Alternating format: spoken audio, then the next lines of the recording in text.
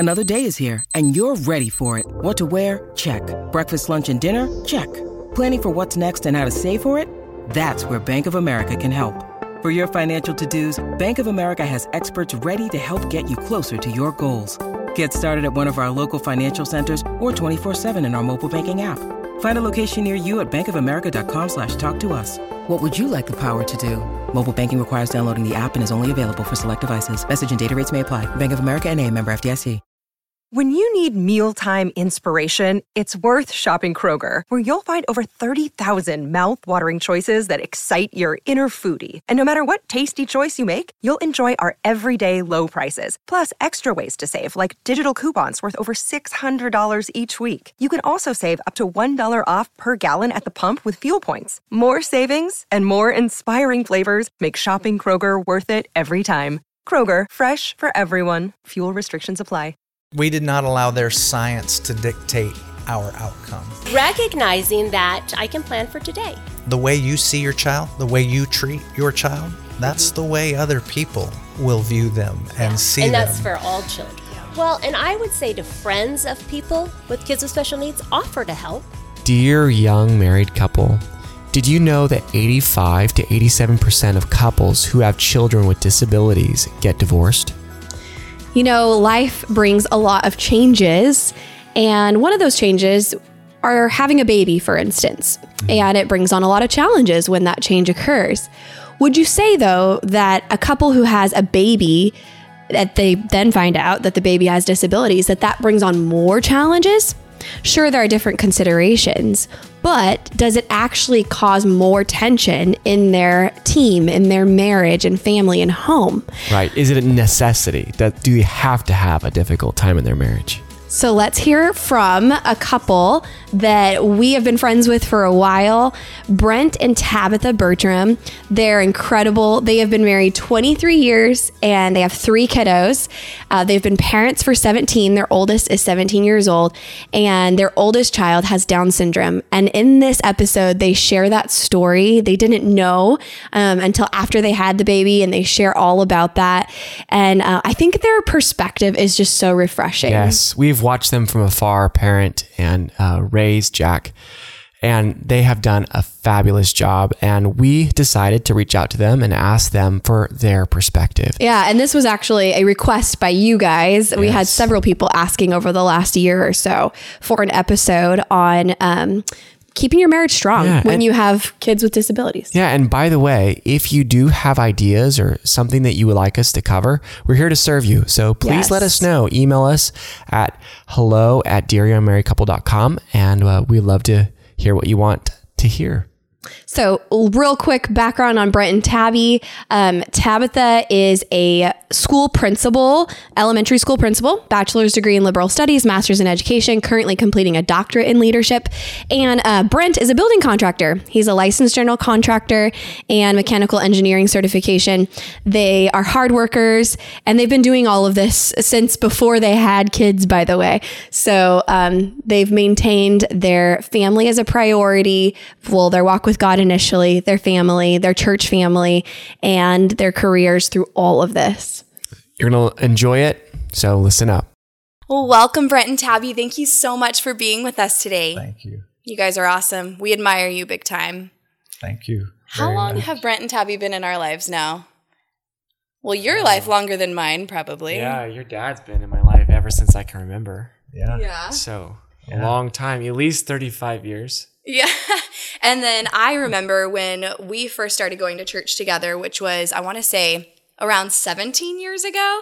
And my sister became a babysitter for you guys. Yes. And then my other sister became a babysitter for you guys. Yes. And we were so lucky. Yeah. Yes. I mean, we just have a lot of connection. I went through withdrawals when she was moving on. Aww. So... Yeah. Well, you guys have so much to contribute today in this conversation about keeping your marriage strong when you have children who have disabilities or special needs.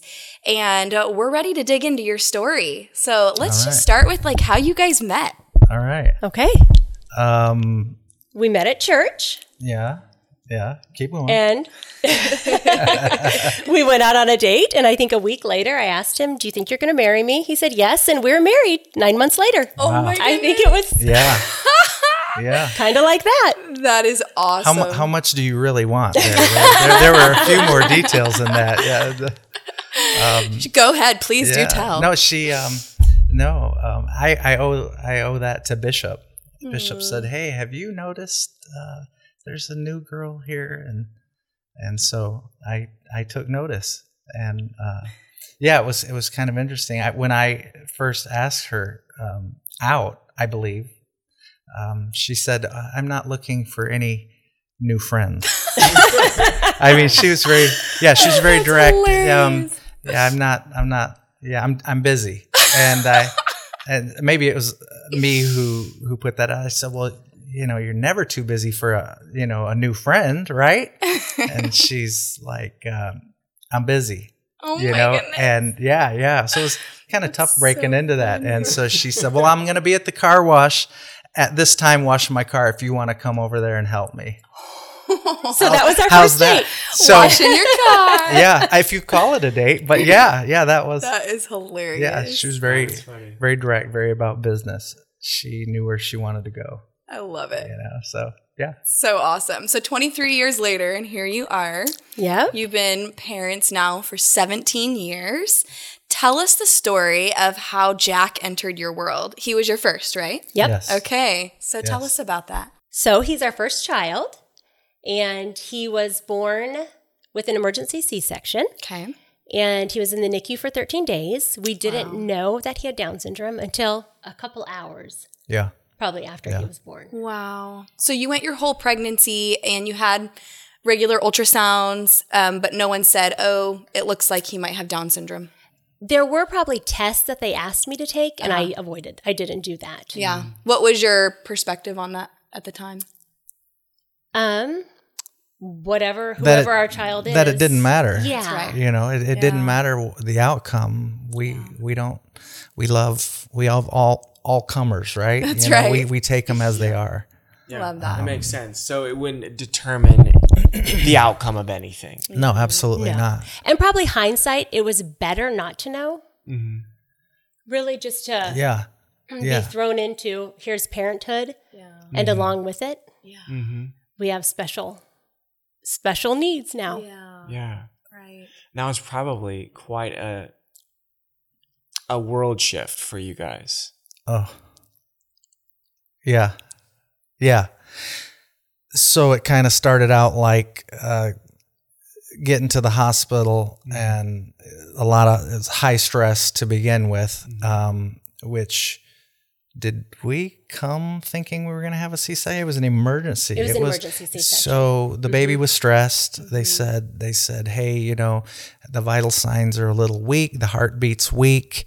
The baby's really stressed. We need to," and I just remember from that moment, it was like a blur. It was like, I remember the word crash being yelled, crash. We're going to perform.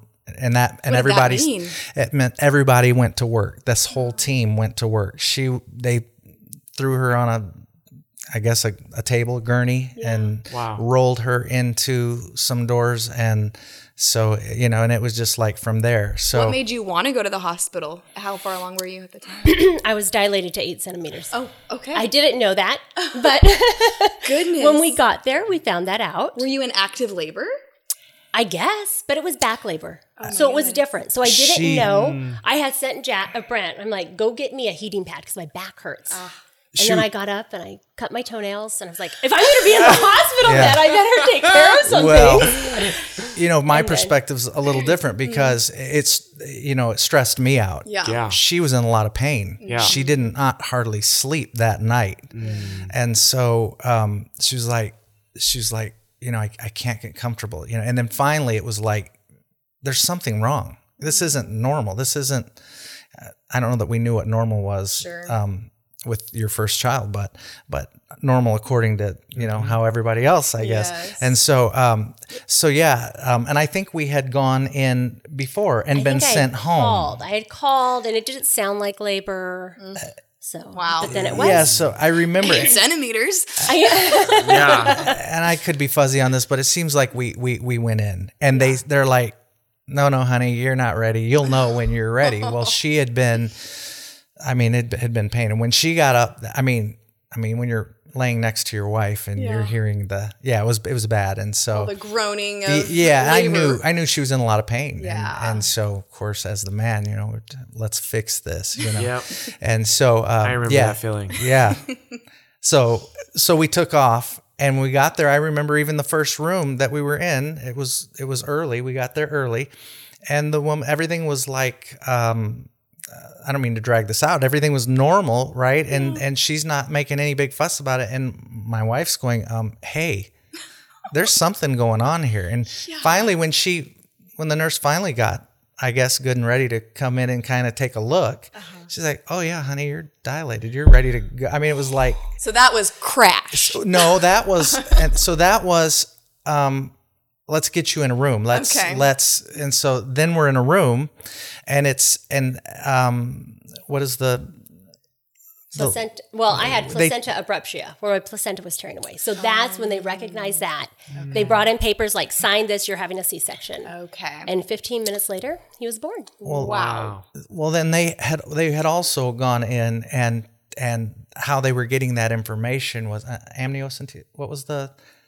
It's a little thing they put on your head to try and pull the baby out. Oh, okay. Like to help the baby and so come they were out. able to detect that he was. So then when they said crash, it's like everybody started scrambling and into the emergency room, the surgery room.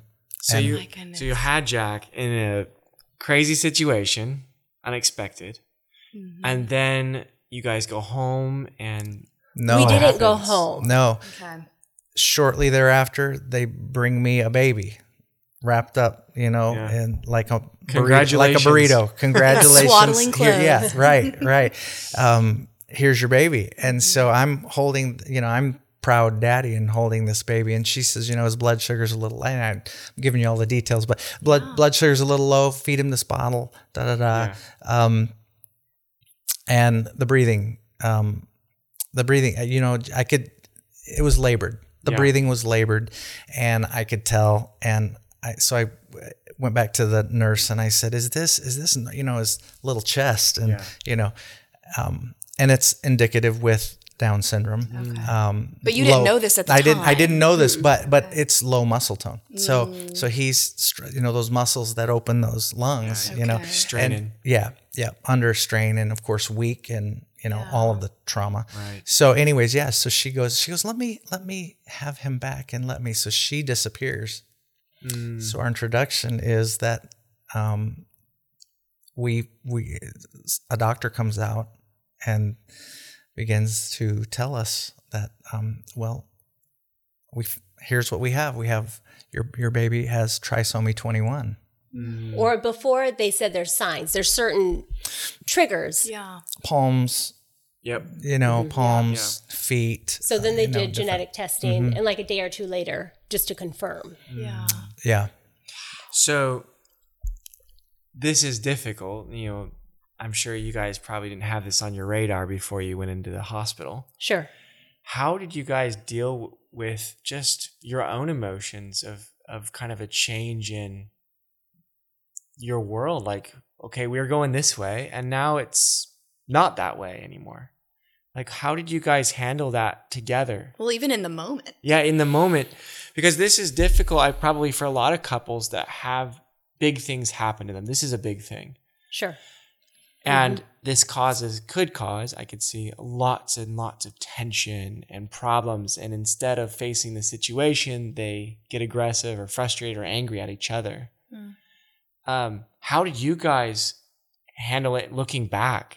And maybe some advice for the people listening to that when they go through hard stuff, how do they go about it? Jackson was in the NICU for 13 days. And so that probably... And I was in the hospital for a little bit longer because of the C-section. And so probably that, our focus was on getting him out of the NICU. Yeah. Healthy. And so after, I think I was there for 4 days. And then Brett and I went home without him. And so we would spend the night at home and then we would go back. And so probably our initial time with him was one of us, figuring out how to just get him home. Yes, that makes sense. Was our first focus. So that was the mission. That wasn't really on, okay, how are we going to navigate having a baby with this need? Yeah. It wasn't about that yet. It wasn't, and I think our perspective on things helped. Talk about that. Let me speak to let me go back to that initial bombshell, of, oh, hey, by the way, you don't have a typically developing child, you have a child with special needs. If I'm being completely honest, it was like, it was like a gut punch. Yeah. Because it's just so unexpected. And so I remember, and this is why I think community is so important, the church body, the church family, that community, and God, because there was never any thought of doing away with that. I don't even know that needs to be said, right? But I'll say it because maybe it does need to be said. Well, in this day and age, some people do. Yeah. But it wasn't. That was not an option. No, for you. No, and so it changed. I think daddies think about, well, first I wanted a boy, right? That's Did you know you were having a boy? Yeah, we knew he was a boy. Okay. Yeah. Okay. Some things are so. Some things are so like stamped in your memory, and then other things. Yes, we did know. But baseball and climbing a mountain and all the things that you can do with a boy. And I just remember thinking, how is that going to affect? What's that going to look like?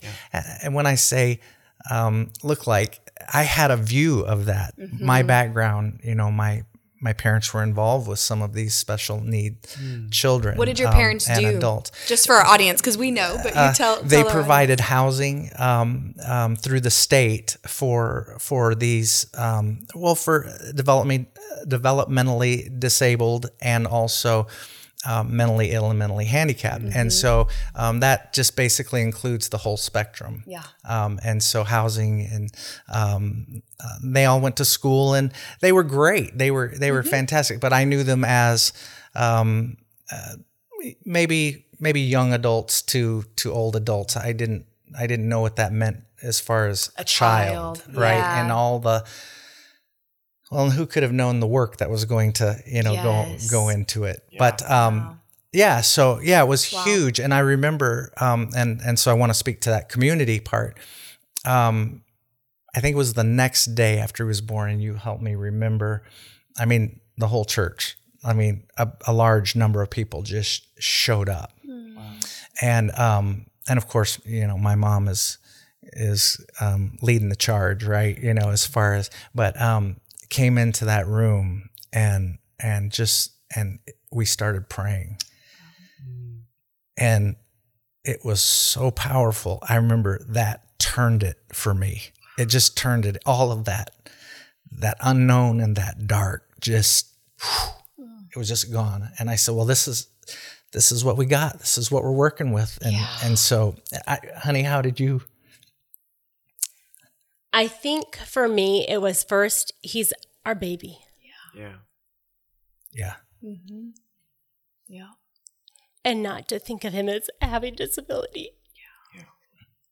Totally. Yeah. He's our baby. Yeah. Sorry. It's all right. Okay. This is very real and raw. Like, doesn't matter that it's 17 years ago. Like, you guys have some really solid memories of what that felt like.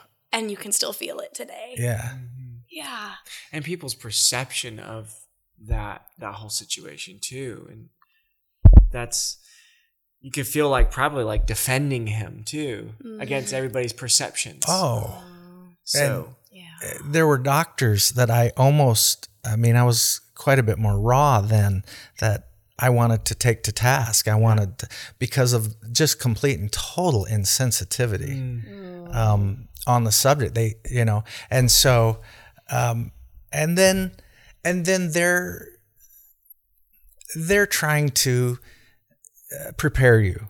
Yeah. You know, I mean, they didn't know my background, but I didn't have the background of a child. Right. So they're trying to prepare you. Look, if it takes a normal child 2 years, it will take, your child 4 years. Okay. I mean, it was almost like they had this, and I fell for it, just not knowing.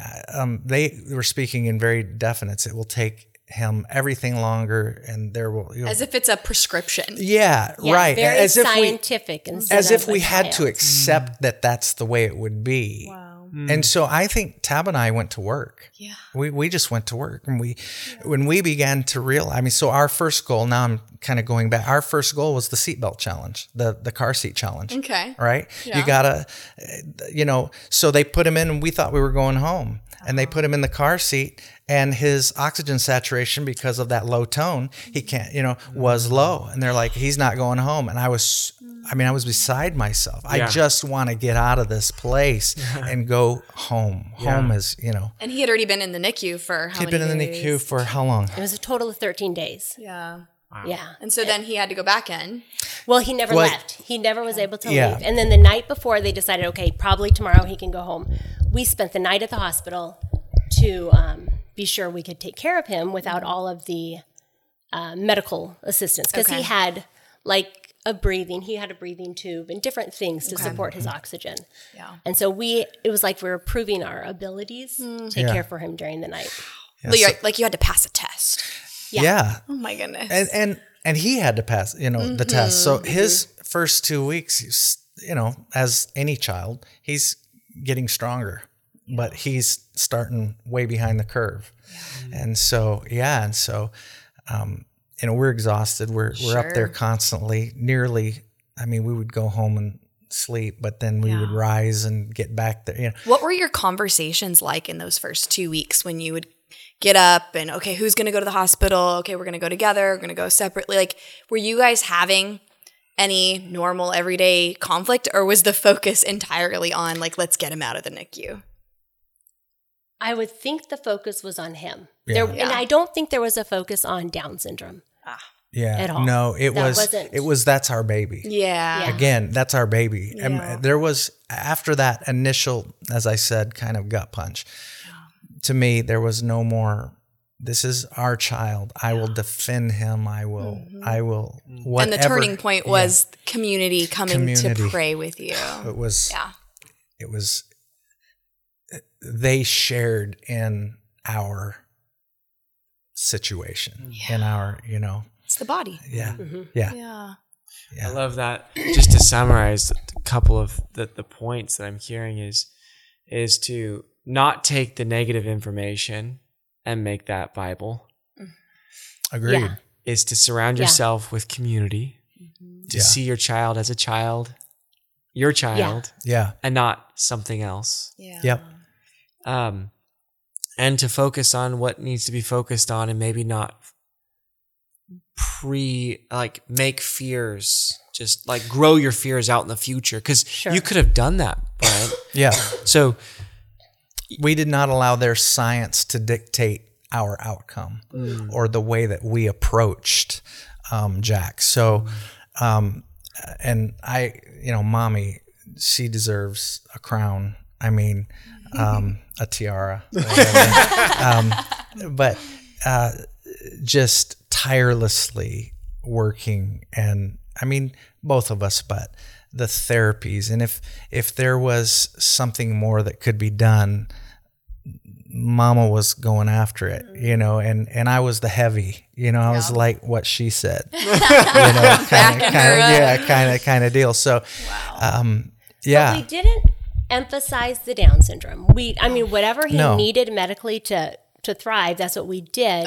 But it was more of what does he need? What does Jackson need? Well, and how do we take that as parents? What do we do? Yes. Well, I think that the need, is tied to, but we didn't view it. It's tied to the diagnosis, but not. Sure. And so whatever it was, just like hey, we need this child to walk. Yes. Right. So, we need him to crawl. We need him to roll over. We need him to sit up.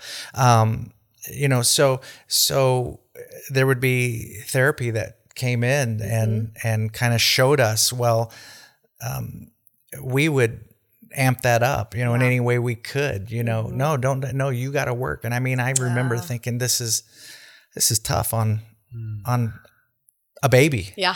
And the parents. And well, it's tough us watching, but it's like anything that's tough. I'm doing it for your good. Yeah. It's for your good. You're gonna.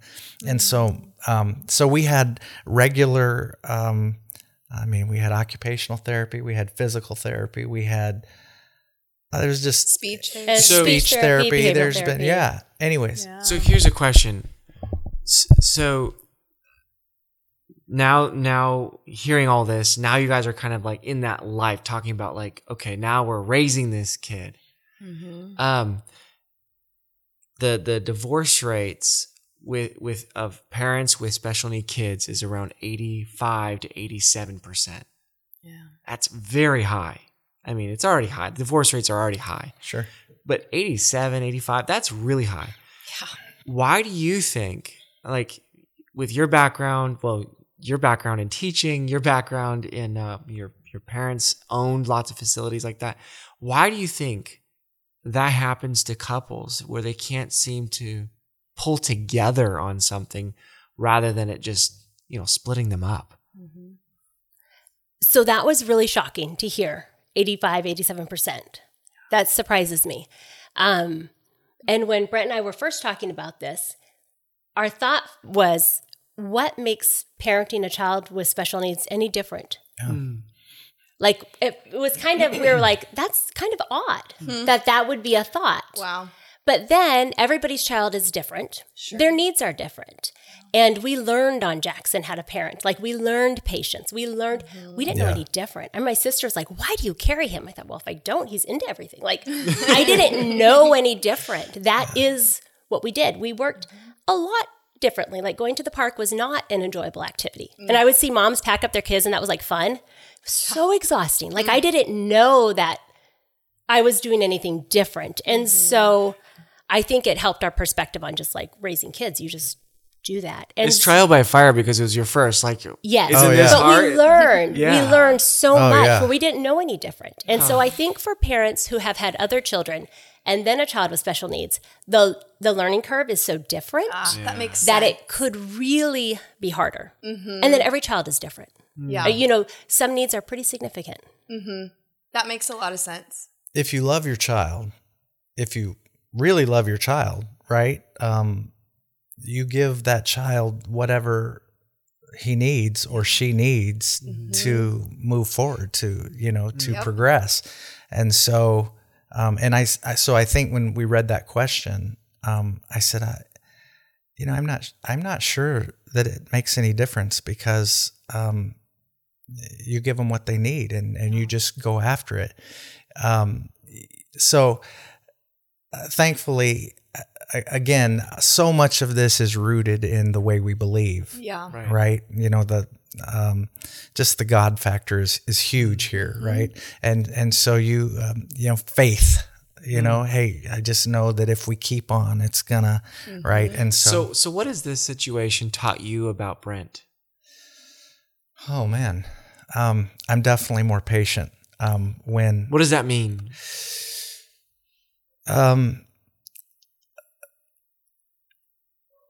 These kinds of kids, how about this? All kids will wear you out. Mm-hmm. But these kinds of kids can wear you out in a different way. And they're really it's hard to discipline because they act the same, but there's no guile. Wow. So coming after them like you might one that knows exactly what they did. Right. Right. And so I remember attempting to engage at one point. And give us a Jack story. Well, I don't even remember because it really didn't happen after that. But I went to discipline And the look on his face was not, oh, hey, I know I did wrong and I've got it coming. Or it was more like, hey, what did I do? You're going to, I wouldn't even call it spanking. You're going to hit me because, right? Because they don't even see the difference. Right. Yeah. Right. Because, and it's, and they're charmers. Wow. So, they're Jack is they're charmers. And they're going to. He's full of love and bubbly joy. I love it. And they're going to work you. Right. And so that's their, those are some of their gifts. Wow. Yes. Right? So it was like, how do I try to change him or train him? Well, and this is where I bow. It's the hand over hand, the just the tireless. It's so funny because in thinking about some of this, I thought you keep telling them, don't do that. Don't, and it seems like, wow, when is it going to kick in? When are they, and so you resolve that, well, maybe they just don't get that. We did, though. I mean, there's a lot of help and support out in the community through the medical field. There really is. Okay. Right when he was born, they pushed in. Defense mechanism. So they pushed in. Right People there. pushed in so many different supports. And it was like, wait. So it took us a couple months, and then we got connected with like all the different therapies. Okay. But there are supports out there to help you. So like behavioral therapy was one where before we could connect with behavioral therapy, I had to go to a parent training. And I did think, well, I am an educator. And you were already in education at the time? Yeah. Okay. Yeah, I was wondering how this shift. Yes. So much because some of the things we were doing was perpetuating some of the behaviors. And so we learned. Could you help us understand that? Because that might be really helpful. So this is one thing we did in behavioral training is we had to practice, we had to take a behavior. And so Brent would work in the garage and Jackson would go out there where he wasn't supposed to go in the garage. And so he would go out there, Brent would give him a candy and say, go back inside. So Brent was teaching him, it was a reward to go do what you're not supposed to do. Then he would come. So it was this. And so we learned, we came up with a system outside of just locking the door. We had locked it we turned our lock around so that he couldn't, it just prevented it. Okay. But there were things like I learned how we learned that, actually our behaviors are helping him continue unexpected behaviors, what we don't want. Mm-hmm. And he had a touching behavior where he would touch everything, the walls and everything. It bothered me. Yeah. It probably wasn't a big deal, but it bothered me. Okay. And so one time we were walking out of someone's house and he just took their candle with him. Put the candle back. Things that it was because it's not a social norm or an acceptable norm. Mm-hmm. But I did, through behavioral therapy, I had to take data. Like, how many times in 1 hour did he touch the wall? It wasn't as much as I thought. And so it was me adjusting my perspective and my ability to handle things like, that might bother me, but there's really nothing wrong with it. And then learning, that might bother someone else, but it's not a big deal. And if somebody else cares, I'm not going to care what they think. Is there an age that you're, how old's Jack when you're talking about? I think touching all the walls, he was 5 or 6. Okay. Or 7. But there was quite a while in there, 5, 6, 7, where I actually don't think I sat down during the day. Like I didn't sit. Wow. And were you still working? Mm-hmm. Wow. She has worked the whole time. Goodness. This is why. But I think this is where I think perspective. Well, we both worked the whole time. I really think perspective plays a big role in. I didn't notice that maybe other people went to the park and relaxed. Or that people sat down and that they had time for those things. Mm-hmm. And it didn't matter. Like, even now looking back, sometimes I'm like, whew, that would have been tiring. Yeah. But you don't think about it. And you don't think, oh, well, everybody else gets to do that. I don't. Yeah. That doesn't cross my mind. I would have. How old was Jack when Piper came into the picture? 4.5. 4.5. Right? He's almost 17. 16 and 14. And Piper's, 2.5 to 3. Oh, Penelope's a 4-year gap. Okay. So 3 years then. All right. Wow.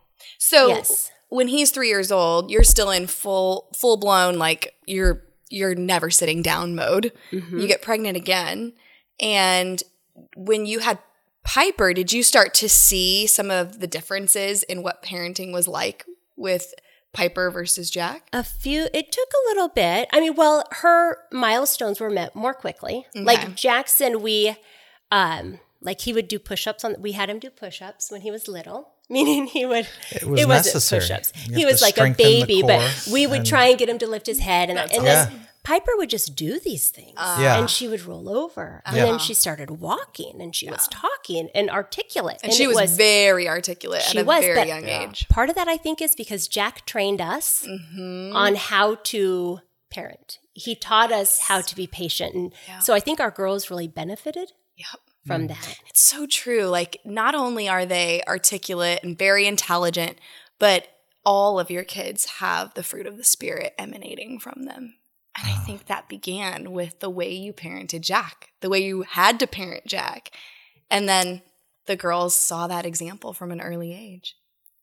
We were discussing something that I think this is, again, it really, that beginning moment, that pardon the usage, that defining moment right there for us in that hospital room when everyone was praying. And we just decided, I mean, again, and maybe you had decided regardless. I mean, and that sounds like I hadn't. It is what it is. Everyone's perspective is different. Well, it was just dealing with the blow. Yeah, the shock waves. The shock of it. You know, there in no way would I ever. I am so thankful for that child. Yeah. He is some of the very best parts of me. Oh yeah. And I've grown in watching him, and even I see my dad in him. Yeah. You know, and it's just so much fun. You know, but part of that.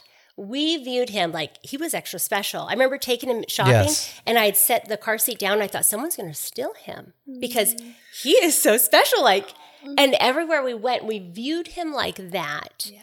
And I think because that's how we see him, that's how other people see him. Right.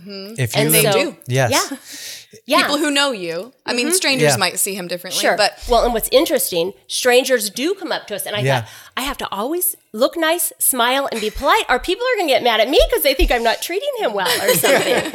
Well, I think that's a very, very, very powerful example, maybe to others, in that the way you see your child, the way you treat your child, that's the way other people will view them and see them. And that's for all children. So if you think you got a bad batch of this or that, right, and you act that way, then people will respond that way.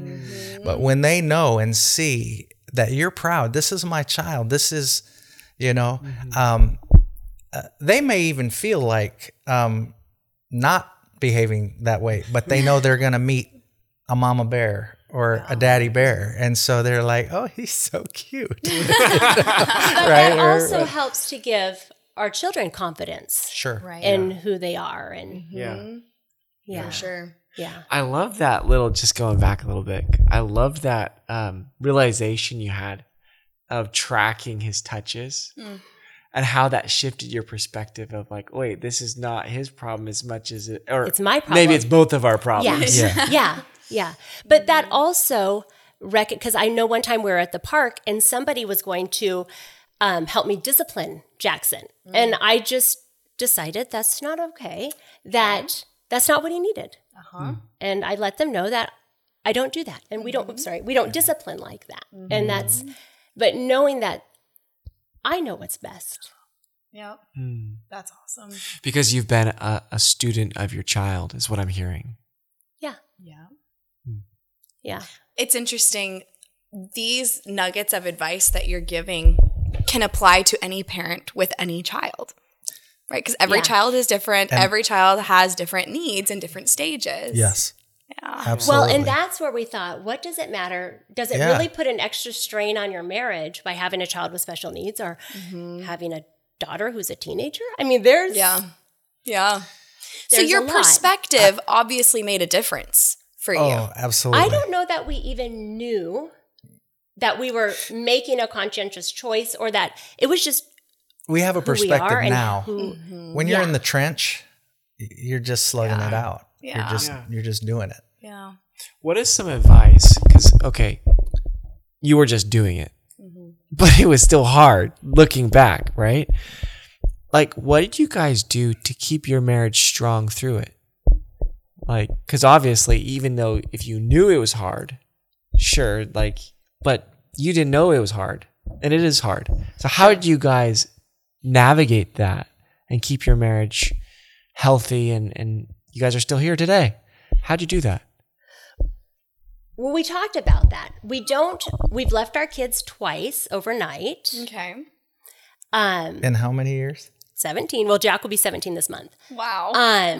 So I know other people do that a lot. That hasn't been our paradigm. Like that hasn't really been available to us. Okay. So I don't think we've thought about it much until we knew we were coming here. And then we start thinking about these things. So you didn't do overnights by yourself? I mean, other than twice? No, but No. a few years ago for our anniversary, we went to Tahoe and we did get a little bedroom off to the side. Okay. So we had 3 kids for our anniversary with us.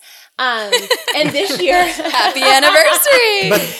but it didn't, but we're together, you know? But I don't feel like that we missed out. Yeah. So how did you come to not feel that you didn't miss out? Not, I think addressing it just with the questions, I think, twice in 17 years. But you know what? We've really enjoyed doing things as a family. Yeah. Oh, there's been little minor inconveniences, probably, might have made more at the time, but looking back, I realized that it's caused us to be stronger. We're better, we're better together. Yes, we need our alone time. But You clearly have perspective looking back, right? Oh, yeah. Talk to the person who is in the trenches and they're like, They don't have perspective. man, I don't have perspective. I see all my friends having overnighters and vacations and this is their second kid. and they're like, and we can't do that. Like, and they're kind of in that doom and gloom stage. What would you say to them? so there's a poem called Welcome to Holland Okay. by Emily Kingsley. And it was written more towards the Down syndrome population, talking about a man who was on a plane to Italy and ended up in Holland. And he's like, this is not my destination. Sorry. That's To good. finish it. Oh, that's good. take a minute. So finish the poem. It really describes the nuances of this is not, I'm not as versed on the poem as you are, but basically this is not what I expected. I'm not where, I thought I was going to be, but as he began to embrace where he was, he begins to realize the beauty of the place that he is. Okay. And so I think this has been our journey. It's not what I expected. It's not what we ever thought, even though I had some background in it. It's not what I ever thought, but it's by far been the best. And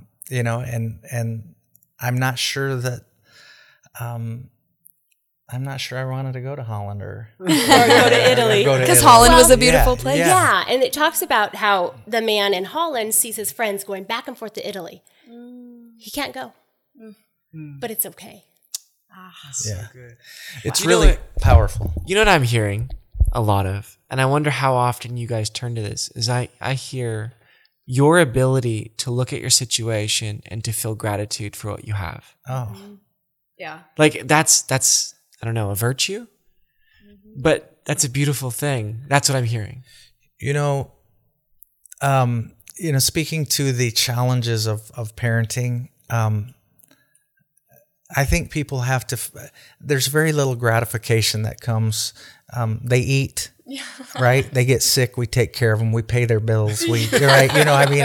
Totally. We wipe, change their diapers and all of the stuff that we do, make sure that they're getting their education. So, but if we can remember that, the future is bright, and if we can stay in the trenches, this little guy or this little girl's going to be something. Yeah. Right. Mm-hmm. And so I'm investing. They're the new improved her and me. Mm-hmm. Isn't that what we're trying to do? Isn't that what we're trying to, that's the goal. Yeah. And so it doesn't matter. It really, the only thing that really matters is they love Jesus, but any of the baggage or the setbacks or the disabilities or that stuff doesn't, that in the scheme of things. But even in the trenches, it is gratifying. Like every day, really, it's exhausting, but it is gratifying. How do you do that? Because not everybody does that. I don't know. I do think it is perspective. I do think knowing what you have control of and what you don't, and accepting that. And at first, when Jackson was born, it was a little bit hard because I do plan a lot. You are a planner. And so recognizing that I can plan for today and I can think about the future, but I don't know. I want to be clear. I don't sit in a seat that says it's not gratifying. Maybe I'm splitting hairs here. It's not gratifying to me in the trenches, but it's extremely satisfying. Right? It's still, I think to me, it's the way I view it. Yeah. The gratification comes later. Okay. When I know, like when people walk up to you and they say, "Oh, that's your daughter? That's Jack. Oh, I just met him. Oh, darling." Or he is, that's gratifying to me. You probably get a lot of that now. Well, yeah, but those early years, it was still satisfying. Yes. Just I don't think it's love it. I don't think I don't think it's gratifying by my. And again, maybe I'm splitting hairs, but yeah. Well, I don't think you can meet Jack and not smile. Yeah, right. It's true. Well, in his worship, I love his worship. Love he is, again, it's that gung ho. Yeah, he's all in. He's in the choir, but he's all in. Always. Yes. Yeah. Well, and I think that is something else is we didn't, talking about perspective, we didn't tell Jackson, well, you can't do that. Yeah. Right. And I remember when Penelope discovered that he had Down syndrome, and we never didn't say it. Talk about that. So you have 3 kids. 3 kids. 2 years apart each, 2 to 3. Well, Penelope's 9. So 5 years younger, 4.5 years younger than Piper. Okay. And then Jack and Piper are 2.5, 3 years. Penelope, she was like 5, and she said, Jackson has Down syndrome? What is that? And she was starting to put it together. Yeah. But we never didn't talk about it. It's a part of who Jackson is, but it doesn't define this is our him. family. Yes. And it was like a real dawning. But it was interesting that she didn't think any different. Yeah. And Piper and Piper and Penelope have always embraced him as big brother. Mm-hmm. That's so beautiful. When you reflected on that moment of wow, she just got it. How did that make you guys feel? I don't know. I remember where we were when she said it was like a dawning. Mm-hmm. But I think recognizing that we view Jackson for who he is and we treat him with no limits and we don't expect anybody else to put limits on him. Mm-hmm. And so the girls hadn't either. Yeah. You find out the true quality of your kids, I think, when in those moments of revelation, when it's like, oh, because there's this part of them that begins to come out and change and to accommodate, and to love at a different level because, oh, there's a disability, and so, they still fuss and, you know what I mean? They're siblings. Yeah. They still do all of that. But there's a definite understanding that it's my brother and he's special and I love him. Yep. And while I might jab him, don't you try it. That's right. They stand together. And so they do. They do. They the stand three of them together. have a really good bond. And so you again, seeing that quality and it's another one of those tells that, we did something right. Yeah. Well, and I would say the girls have developed special skills that not everybody has. Like children their age don't possess because of their experiences. Yeah. Navigating with Jackson, navigating our family. Little tabbies. That's exactly what I was thinking. They're little tabbies. And Tabby she's got the stuff. I'm glad you think so, Brett. Yeah, she does. She does. So I'm very proud. I'm very, Yes. Yeah. So, can I go back just to one thing? You mentioned that divorce rate. I did not know what that divorce rate was. But growing up, and being kind of in that community of people, I would meet the parents. There would be little dances that they would have for them and little get-togethers, and so and I remember hearing the stories. And there was even divorce back then in those communities, and that and how that the siblings even because. And it's a total leadership thing. It's a total mom and dad thing. These kids demand a little more attention than the next. Sure. Some normal kids develop, some typically developing demand more than the next guy, right? And so we deal with those. But I would say, I can remember saying to my mom and dad, how come, the parents never come and visit? And later realizing that often there was divorce and that these children were placed in homes because of these very reasons. I don't know how to say it other than the siblings would turn on these children. I mean, literally, they're not like me. Wow. They'd have bitterness against them because of the focus being on that child. And the need being great. Mom was, trying to take, and that was like, you don't care.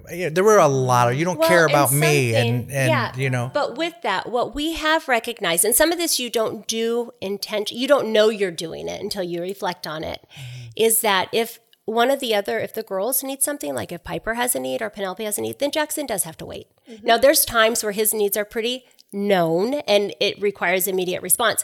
But sometimes it's no, you'll wait. Mm-hmm. And I want Piper to know I prioritize her and Penelope to know that. Mm. And Brent brought up, as we were talking about this, that he needs attention too. Well, that's right. And so do you. Yeah. Yes. The deal is I think when that's going on, when that child is, for lack of a better way, driving a wedge between everybody in the room, and they can do it, and they know, probably again like any other child, and they know the timing is impeccable, right? Not a good way. But there's a redundancy, Yes. I mean, you can give some kids a stare. Right. And they like, okay, I better go sit down. Right. Not so. And so that redundancy and that intensity and so you have to draw the lines. And I think in some of those other homes, those lines weren't drawn. And before long, you have two people who are adults that this is just creating hell. So their learning how to teach a young little boy where the boundaries are is vitally important for him to function later in society. And for your marriage to function. Absolutely. Yeah. And with that, sometimes I will employ methods or strategies that I wouldn't with another child. So go ahead and you can hang out on the computer while I have this conversation. Mm-hmm. Whereas because I realize what he's doing well and what he needs support in. And so if I need this quiet time right now, go ahead so I can have a conversation. Yeah.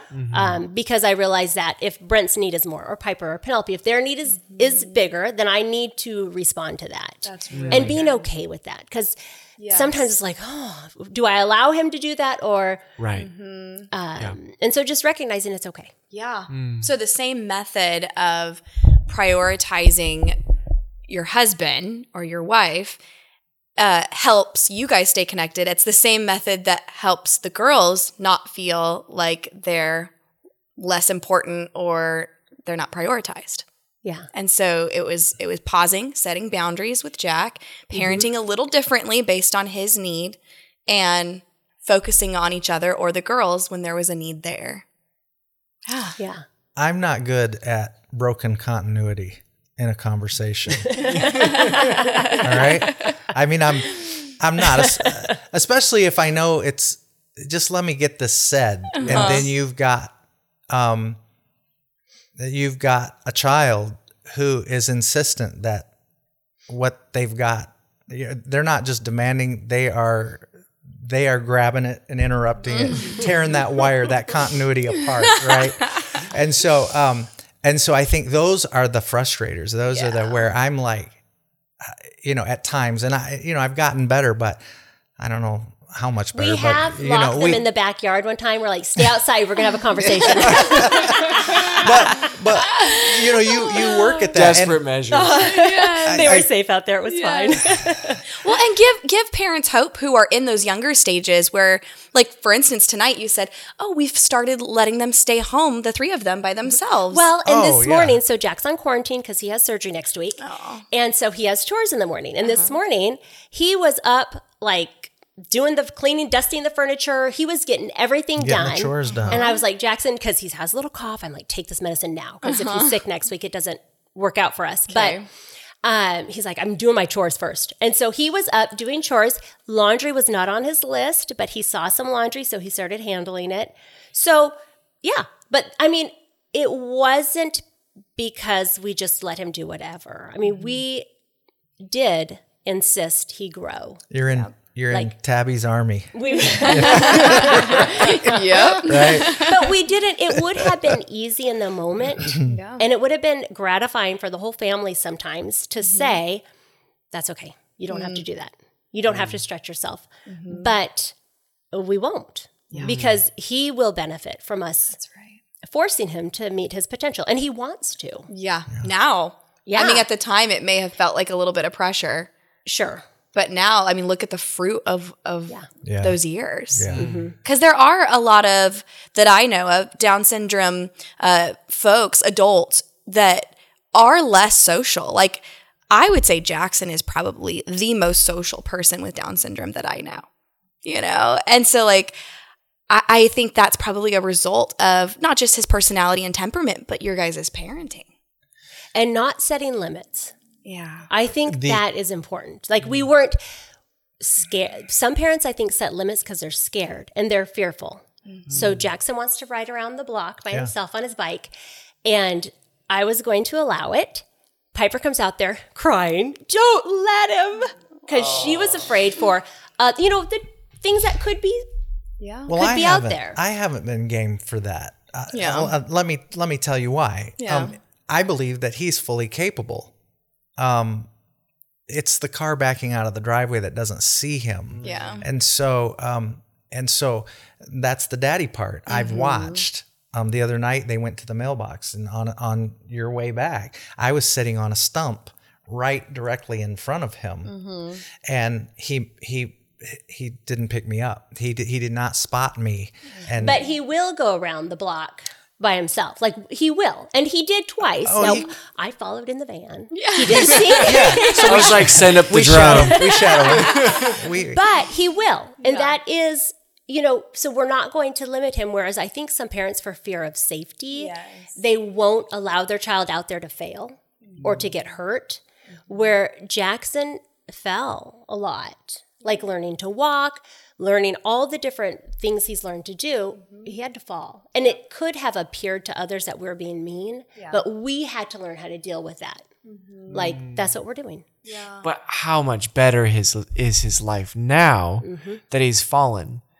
And how much better is it for us that we can leave them all at home alone? Exactly. And it's fine. His experiences, he draws from those. We're with Sly Park.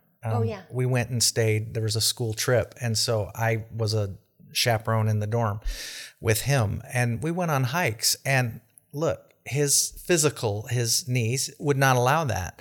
But I said, no, we're going. And so I strapped him to my back, and hiked. He's 100 pounds. But we went More up now, right? We went, but we did it. We went up and down those hills, but he draws from those. He'll reach back and go, yeah, you remember when we did this, when we did that. So we've made a way for whatever is out there for him. We'll make a way for him. He wants to drive. Who knows? Yeah. Yeah. I mean, you're not counting it out. No. And I gave him the book to study by, and he gets motivated at times, and he reads through it, and he's like, "I'm ready." I'm like, "All right, you'll take the test, and the state of California will help determine if you get your license." Sure. Yeah. But we do know someone who has Down syndrome who got her driver's license. Wow. And it took her 3 years of driver's training. She's a little bit older, but it's possible. It is possible. Yes. And so we don't set limits. Like, why would you set limits? We don't set limits for ourselves. That's so good. Or we shouldn't. Why would you be the one that says, sorry, you're not capable of doing that? And it is actually, Piper has mentioned a few times, do you know, Jackson doesn't stop. Like, noticing maybe some other people who have limits set on them and recognizing that, why would you do that? So even the girls are starting to recognize the difference in the way that you guys do life as a family. Yeah. Fear will often dictate those boundaries, totally. And and it's out of love. A parent loves their child; they want to protect them. Sure, but then they shelter them. But you're going to wind up loving and protecting them their whole life. And that leads to frustration. That's right. Progress. Yeah. And I love that. That's hard. Yeah. Such good points. For those listening, what are some resources that you could, I know we're talking about Down syndrome, maybe some people out there that have Down's kids and they're trying to figure out how to do it better. Are there any resources that you could point people to help them with that journey? Well, that poem, Welcome to Holland. In California, we have Alta Regional Centers, which have not been that resourceful to us yet, but I think as he gets older, that will be more resourceful. The public school system has more resources than a private school. They just do, because they have all the different therapies. They have the network to support the kids. And I work in a homeschool environment, and I see a lot of kids with special needs come because the parent is protecting them, and they are afraid to put their child out there. Yeah. And then their child does not benefit from other people's input. Wow. There's also I've connected with a Facebook group, but really, there's the some of those I haven't. There's I believe it's called with that the much. Down Syndrome Alliance, and they tell of events like there's. Remember we had Jack going to. There were walks and runs for.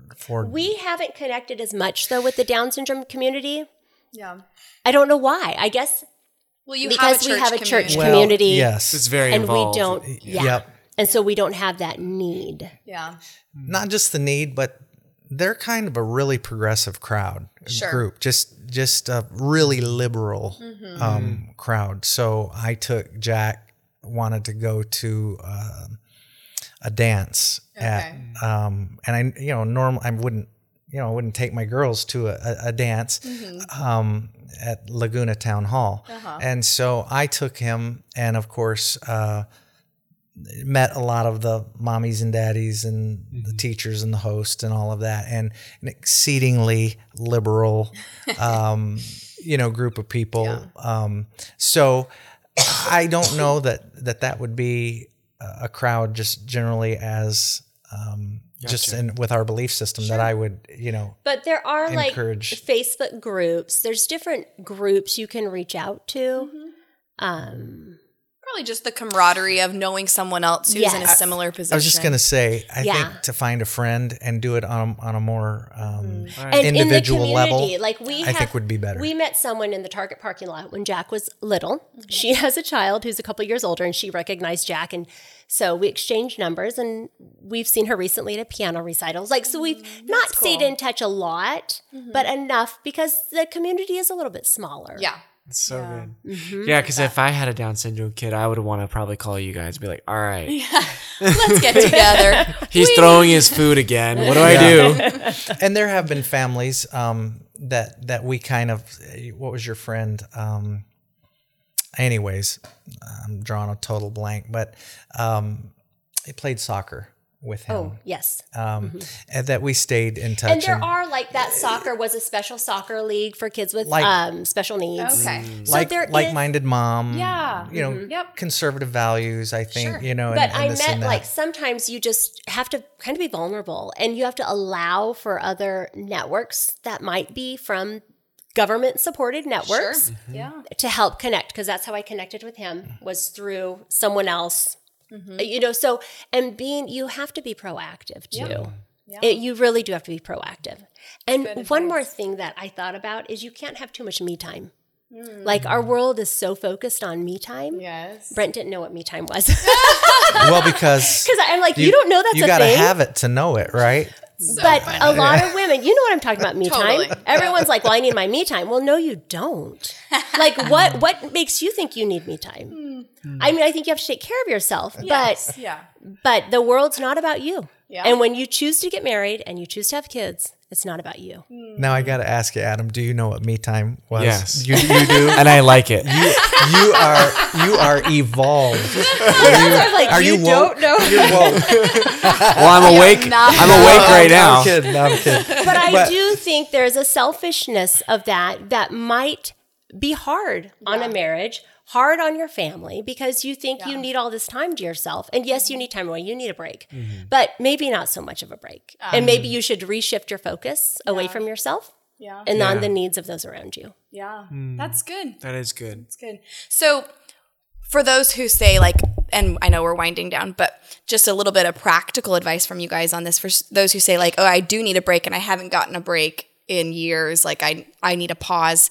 Even if it's a date night. I mean, we recommend couples have date nights once a week. You know, I know that might feel excessive for someone in your shoes, but the studies show that when people have date nights once a week, they are less divorce prone, significantly less divorce prone.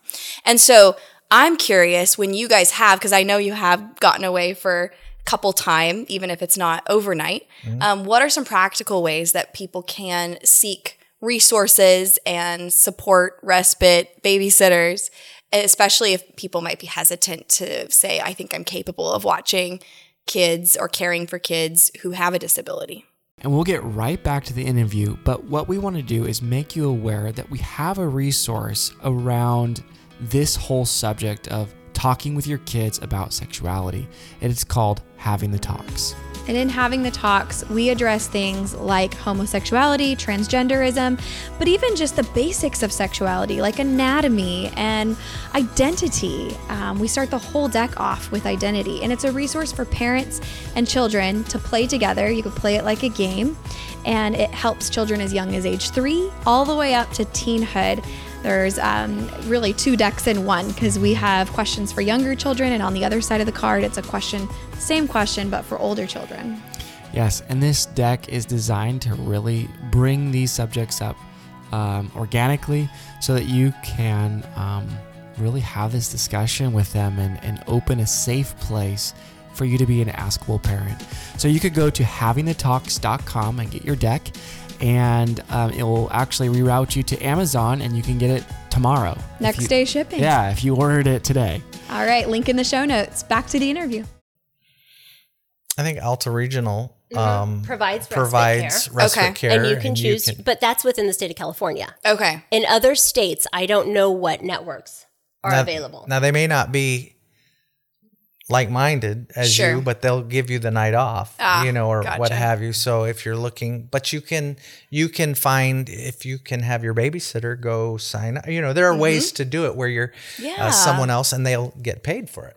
Okay. So there are. And I really think communicating with your local school, because the schools are connected. Yeah. So through, Piper had a little friend in preschool who has autism, I think. And so that mom was like, hey, our church is offering respite. Oh, that's right. And so we would take, and they offered this like once a month or every few months, and you could bring all your kids. Okay. And it was a safe environment. And so we did that for a while. And then we thought, so we're not going to be converts. We feel a little guilty taking advantage So of we've this. had lots of dates, just not overnight dates. Yeah. Okay. Well, Now that and then now that we're also- talking, yeah. So there have been, There's a spell where you just don't really get a lot of Sure. support. But we have had a date on the front lawn with lawn chairs, There you go. Yeah. and where the kids, as long as they're safe inside, and that not everyone has that situation. Yeah. So once they're asleep. or at least somewhat preoccupied, but Yeah. we'll go out back by the pool and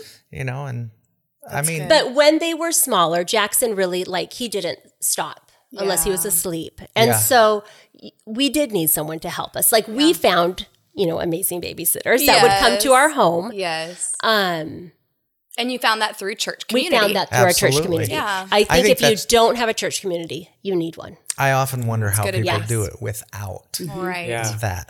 And then also Community. not being afraid to allow people to help you. Talk about that. I probably wasn't as willing to allow people to help. Like I just didn't know. And probably being more open and just letting someone, if they want to take my child, go, okay, let's do this. Yeah. But and we were probably super protective of all of our kids. But being willing to allow them, our kids, to experience being with others and to allow us that break. Yeah. But being open to that. And that probably, especially when the kids were younger, we were like, no way. We're not trusting anyone. But we probably needed more help. We needed people. So to it requires support us. both having the resources, the community of helpers, and your willingness to relinquish that control or safety net. Yeah. Yeah. Yeah. That's good. We might have had a little post-traumatic stress syndrome, just in the way he entered the world. And so it was like, no, we'll, there were people I can remember that offered, and But it was almost more stressful. yeah. Yeah. And I think if it's Not more to. stressful, I mean, you do yourself a favor and just, The benefits don't outweigh the risks. but what I do love is that you do become exceedingly resourceful. And again, so we just started when we would do things, we just all did it together. yeah. And that's powerful, actually. Well, and I would say to friends of people with kids with special needs, offer to help. Yeah. I love that. Yeah, because maybe someone's like Tabby and doesn't know that they can actually ask. Yeah. And honestly, I think it's good to have a window into other people's lives and to bless them, because they can Yes. you could reciprocate and keep their kids, especially Sure. if you're a trusted Yeah. source. you know? Yeah. Yeah. Yeah. Yeah. That's So so good. good. Such good advice, you guys. And just, I think the overarching theme here is perspective. Yeah. If you can view this through the lens that you guys have described, man, your journey will still have some challenges, but you're going to have so much more joy. yeah. You're going to have so much more peace. I think I just see peace in you guys. Like you guys are able to just sit here at peace, knowing that you have done a good and faithful job of parenting all three of your I've kiddos. tried. Yeah. Yeah. And you've actually left them at thank you. home. Yeah, they're at home. And really, I'm very comfortable with that. And that's Yeah, a more recent they're event. fine. How long have 2 we? years ago was the first time we 2 left years them ago. alone. And it Were was you a nervous wreck? Yes. Oh, of course. Yeah, and it was in like, the evening. It was an evening wedding, and and we would overlap, oftentimes different kind of overlaps. Like she'd be like, what time are you going to be home? Because I'm going to go here. Uh-huh. And so as long as it was like 10, 15 minutes, Okay. right? Yeah. So then I would be home and I'd So you walk warmed in, up they with those little Right. overlaps. So it was a lot of those. And then finally it was like, okay, they got this. And of course we have two mini tabbies. So, Yes. so Very capable. No, Jack really, actually, he is so responsible. Yeah. He really is. Yes. And so the hard work has paid off. I love it really that. has, and I look forward to. It's really amazing. I'm sure people are listening going, wow, so hard work can actually pay off. Oh, Yes. absolutely. Absolutely. So good. Yeah. Well, we're going to wrap up this episode and we're going to ask you the same question that we ask all of our interviewees. And that is rewind back to your first couple years of marriage. And what advice do you wish you would have received? And then fill in the blank, dear young married couple. Move away from your community for a year. Ooh. Can you expound upon that? Outside of all of your influences and grow together. Yeah. Wow. Even if you can't physically move away, remove yourself. There's Leave and cleave. Yes. Yes. Yep. There Yeah. you go. Yep. Yep. Because you don't know the power of the influences around you. Yeah. I mean, all over, your neighborhood, your church community, your family community. Those Yeah. are influences, and it's impacting the way we behave. It's not about them anymore. It's about you. and It's learning. It's about you too. Right. And So if and you have growing, opportunity to and move growing away, I'd together. move away for a year and then Wow. come back. Wow. Yeah. I love it. Very Yeah. particular, And that strong sounds- advice. Well, and that We sounds. talked about that before. well, and as Before we came here. That's as you good. were keying Yeah. on that, on that being strong, I do recognize that it's strong, but I think it is so valuable. Oh, yeah. I think it is so valuable. I mean, we had that You guys similar did. experience, and We really did. it really helped form us into who we are today. I think it just gives you that, the autonomy teaches you something yes. Yeah. that really can't be learned when you're reliant on Yeah. mom and dad and brothers and sisters to come through for you. Or Yeah. The people that you would normally go to, right? To work through or to whatever it is, that's who I should be going to work through. Yes. yeah, Right? a 'Cause reorientation. Right. Yeah. Right. And Yeah. so too often I think those outside influences, or I should say the normal influences Yeah, your that family. that Yeah. have been there. And you don't too even often those- recognize yeah, that but, it's influencing but they're in the you. way. Sure. They're in the way. And we're talking healthy families too. Yeah. I mean, you Yeah. guys Yeah. both had We love 'em. family who share a lot of the same values, and Yeah. But it would have made us more reliant on each Absolutely. other. exactly, Yeah. Absolutely. Quicker. absolutely. Yeah. Yeah. I think like what you said, Brent, too, the reluctance to listen to the influence of your spouse is there when you're pitted against your mom, who's been there for Sure. 30 Yeah. years, 20 years, whatever it is. Sure. Well, I'm supposed to now listen to you, but my mom's still talking. Sure. Yeah. Well, she's talking even though she's not next to me. Really, I can hear her. True. Right? And so you have to break those. You take the good for sure, and but not that there's bad, but you take what is applicable. Yeah. And then, but you got to start. We've never had that advice, but I like that advice. Yes, it's good. Yeah. Well, and maybe it's not doable to physically move away. I mean, but be aware and Well, and leave Yeah. and cleave is what Yeah. you're saying. Yes. Yeah. Yes. So Yeah. good. So good. Well, thank you guys so much for making time out of your busy schedule Yes. to come and pour into the couples listening. It's really an honor, and you guys are doing it. It's really awesome to hear all your tips thank and you for strategies. having us. Thank you. Thank you. We're Yeah. grateful for you guys. It's an Thank honor. you. It's an honor. Thank you. We love you guys. All right, friends, we really hope that you got a ton out of today's conversation.